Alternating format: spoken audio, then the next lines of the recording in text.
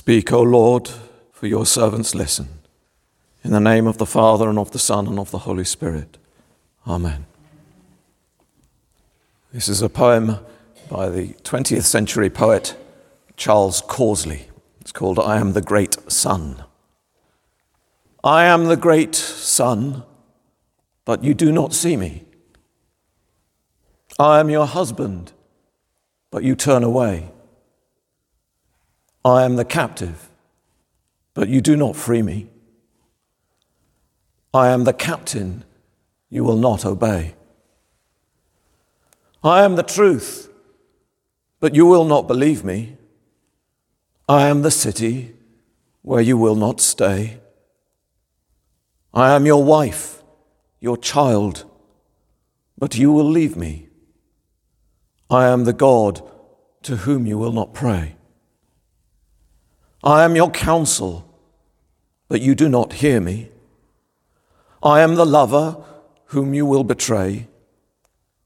I am the victor, but you do not cheer me. I am the holy dove whom you will slay.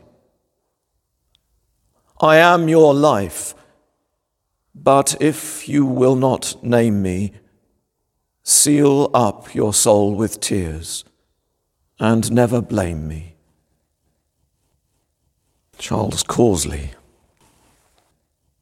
You may remember that last week we were talking about the story of Nicodemus in John's Gospel. And here we are today again in John's Gospel, listening to another one of his stories. Last week I talked about how John creates or frames the beginning of his Gospel as a way of trying to tell us a story about who Jesus is. So he starts with the prologue of John's Gospel. In the beginning was the Word, and the Word was with God. And those words are a recapitulation of the opening words of Genesis, of course. In the beginning, God created the heavens and the earth. So John is, as it were, reframing the entire creation of the world in terms of Jesus. That's the prologue. Then we move on to the proclamation by John the Baptist. Behold the Lamb of God. Jesus once again as the Lamb who is sacrificed. So Word of God, creator of everything, but now also the one sent to be sacrificed. Then we have the wedding feast of Cana in Galilee. On the third day, you'll remember, turning the water into wine, the resurrection, the marriage of God to his people. Then the cleansing of the temple, where you meet God in the temple, now Jesus. And then we have the story of Nicodemus, where Nicodemus, this leader of the Pharisees, is utterly perplexed. And Jesus says to him, you need to be born again of the Spirit and of water, which Nicodemus doesn't understand. And so Jesus goes back and tells him that this is the faith of Abraham that you have failed to grasp. And in that, Jesus is effectively saying that to be born again as one of God's children, as one of the true children of Abraham, you need to be born with faith from the Spirit and from water. In other words, it's beyond the law. It's going back beyond circumcision, beyond the giving of law and Moses, to the promise of Abraham. And that promise, if you remember, God spoke to Abraham and said, you will be a blessing to all nations. And here we are now in the next story after Nicodemus. And the next story after Nicodemus is this extraordinary story where Jesus, who's been baptizing in the River Jordan himself, well, he hasn't been baptizing, his disciples have been baptizing, and he's heading back from the Jordan to Galilee. And in order to get from the Jordan back to Galilee, he has to go through Samaria. Think of modern-day Israel. Think of going from the Jordan through the West Bank of Palestine as a Jew back to the other side of the West Bank. Think of the tensions between Palestinian and Jew and you get an idea of the relationship between Jews and Samaritans. It was violent, it was dangerous, it was a place you didn't hang around. And here we have this story where Jesus is sitting by a well in Samaria, outside a Samaritan town, while his disciples have gone to look for some food. And from this Samaritan town comes this lone woman. And she comes and she meets this stranger, clearly a Jew, sitting there, who starts talking to her. Remember that what we're talking about here in John's Gospel is Jesus having just explained to Nicodemus that the Spirit of God goes beyond the Jewish law. It has no boundaries. The wind of God blows where it will. Well, here we are with the wind of God blowing beyond the boundaries. And Jesus says to this woman, "Give me a drink." Now, if you turn the tables around and imagine that you are this woman in Samaria, and you come and you meet a Jewish man at a well who doesn't speak to Samaritans, let alone to a woman, and he asks her for a drink of water. Well, what's that about? Is this really about a drink of water? Or is he after something else? So she says to him, "Why are you asking me for a drink of water? How is it that you, a Jew, ask of me, a woman of Samaria, for a drink?" And this Jewish man replies to her and says, "If you knew the gift of God and who it is that asks you, 'Give me a drink,' you would have asked him and he would have given you living water." Well, living water is just the normal Hebraic term for running water. That's what living water is. It means water that's moving, not still water. Water in the well is still water. Water in a stream is running water, living water. So there's nothing particularly unusual about this, except, of course, there isn't any running water around at the moment. If you knew the gift of God and who it is that says, "Give me a drink," you would ask, and he would have given you living water. So what's this man, this stranger, talking to her about living water, running water? Is he talking about something else? Is this a double entendre, a double speak? Remember, of course, as we're about to find out a little later, that she's quite a liberal lady. She's had 5 husbands, and the one she's with at the moment isn't her husband. So she's quite used to talking to men and knowing what they want. And here's one saying, "You'll give us some living water." So Jesus says to her, "Everyone who drinks of this water will never be thirsty again. The water I will give will spring up in them, gushing to eternal life."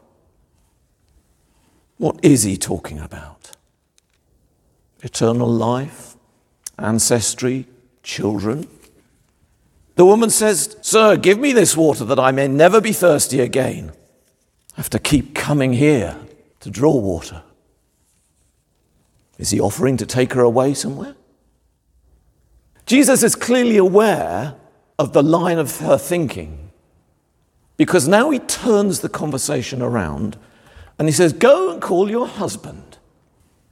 Oh, we're not actually talking about running away together after all, are we?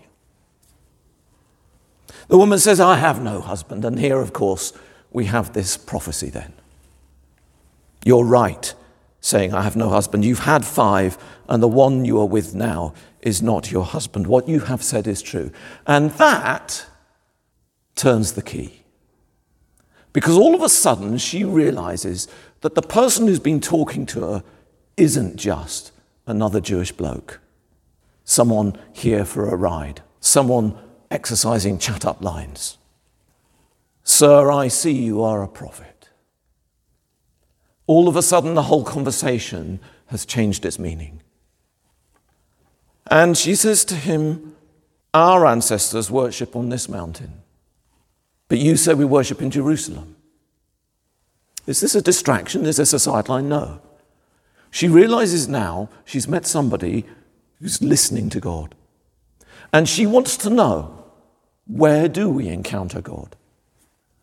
Our people say on this mountain, you Jews say in Jerusalem.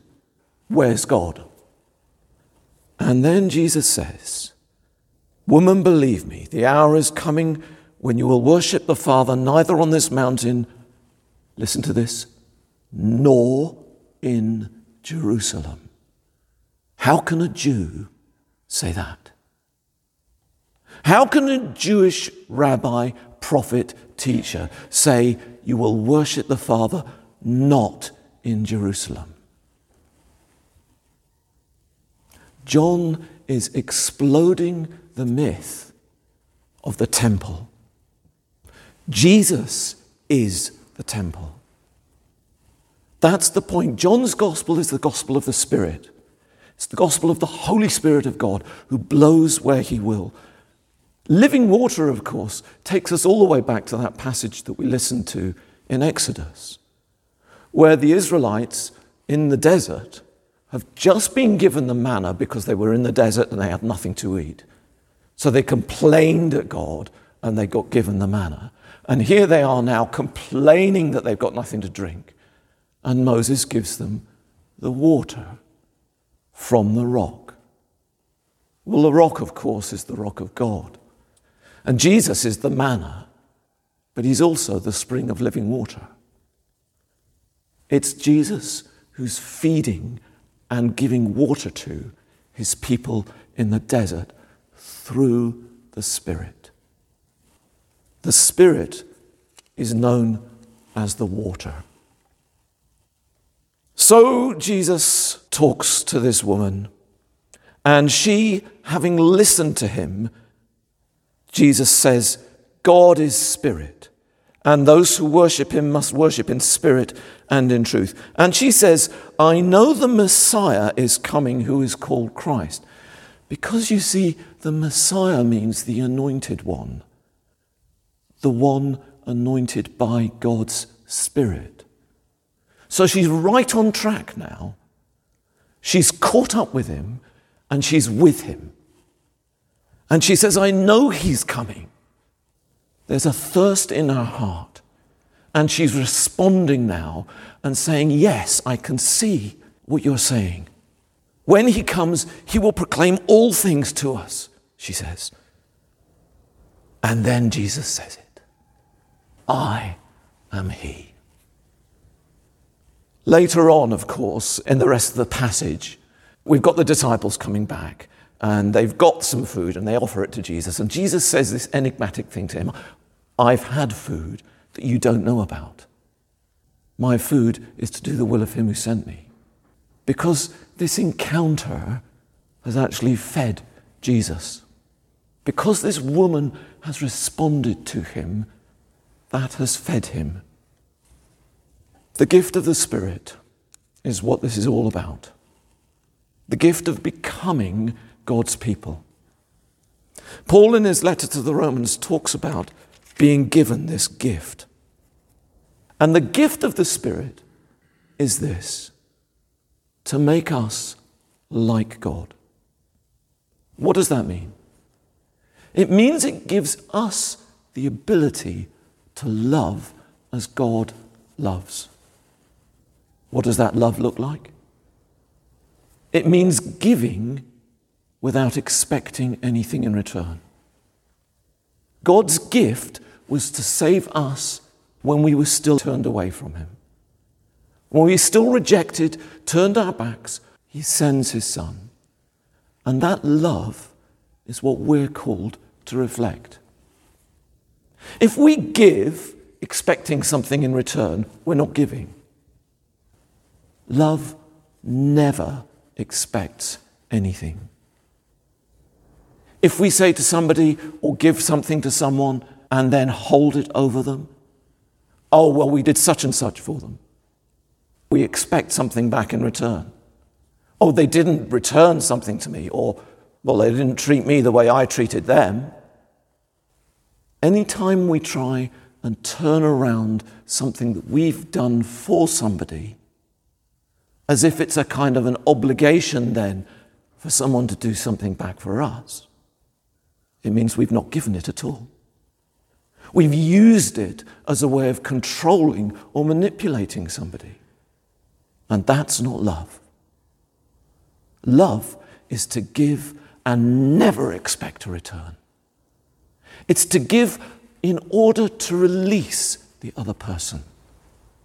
To give life. Life doesn't demand anything back. Love never pulls back somebody. Love only releases. That's who we are called to be. People of the Spirit of God. It doesn't mean that we'll get out of things easily. Paul talks about suffering. We boast in our sufferings, knowing that suffering produces endurance. Endurance, character, character, hope. And hope does not disappoint. Why? Because the Spirit of God is in us. So let us learn to listen to God, receive His Spirit, and allow that living water to flow from us into the world, giving life to others, to give and not to count the cost. Amen.